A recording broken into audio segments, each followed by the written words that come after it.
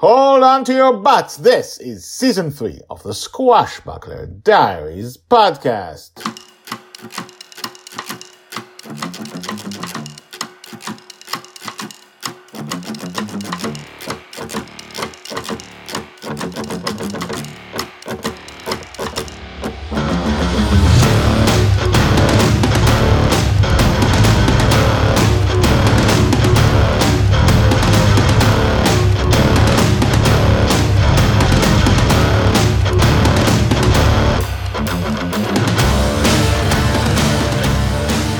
Welcome back. My name is Guy Hasson, and you are listening to the Squashbuckler Diaries podcast, the daily podcast about Joy Shady, the girl who is lost in dreams. This is her birth to death story as told in books, the Lost in Dreams universe. And in between the books, we have the podcast, daily podcast. And what? 2 days in a row in a daily podcast? Yes, I wasn't sick from... I'm not more sick today than I was yesterday, so yes. So this is the Lost in Dreams universe, slowly building. She is and will be a hell of a heroine. And in this season, she's struggling with her destiny. Right now, she's trying to find and save the Red Dragon. Will she succeed? She's lost her house and home, and her father's dream is gone. And many other things have happened. And now she's lost in dreams.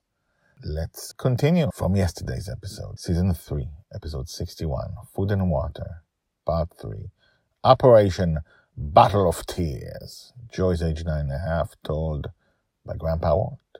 With Joy at the helm of Bunny's Revenge, we swoop into Rabia's empty dream and chase the falling Battle of Tears. It's the only thing that exists in a space that's emptier than outer space. There's us, two suns, and a single green and ancient battle falling down. Joy gets Bunny's Revenge under the falling battle. But that's not enough. She is so precise that the battle is directly above her at her speed. She literally raises her hand and grabs it from the sky even as she steers the ship with her other hand. The Guardian stands by the mast, holding on to it with one hand. Susie and I watch from inside her cabin with the door open. That way, sudden shift in acceleration direction will not throw us overboard. "Oh my God," Susie whispers. "Did you see that?" "Uh-huh," I say, just as awed by this. I don't think fighter pilots can be this precise. "Walt," Susie touches my shoulder. When I look at her, she whispers, "We don't know her in the waking world.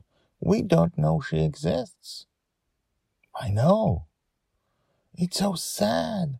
No one knows she's alive. No one remembers her." "Charlie does," I say, and Damali, obliquely. "It's not enough," she says and wells up with tears. She covers her eyes with her hand and looks away. "We all live. We all die. It doesn't matter how many. Just don't say anything." I shut up. We've been here many times. Us two. "Operation Battle of Tears is a success," Joy whoops. I look around. She's taking us out of Rabia's dream when we weren't looking. Sweetie, Susie rushes at her as Joy stops Bunny's Revenge in midair. Susie engulfs her in a hug. "Oh, you're amazing. You're so amazing." Joy tries to resist for a second, then hugs her back. "Thank you, Grandma," she says in a muffled voice from the inside of Susie's hug.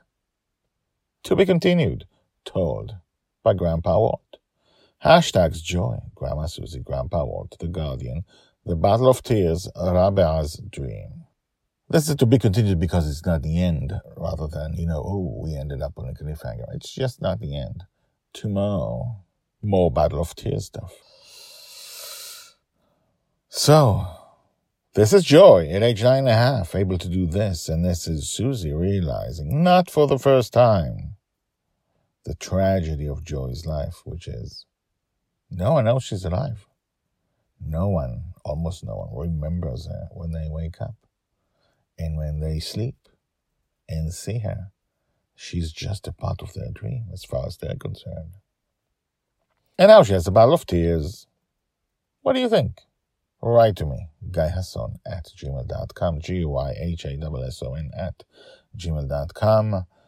We will learn more about joy and the battle of tears tomorrow. I'll see you then. Bye-bye.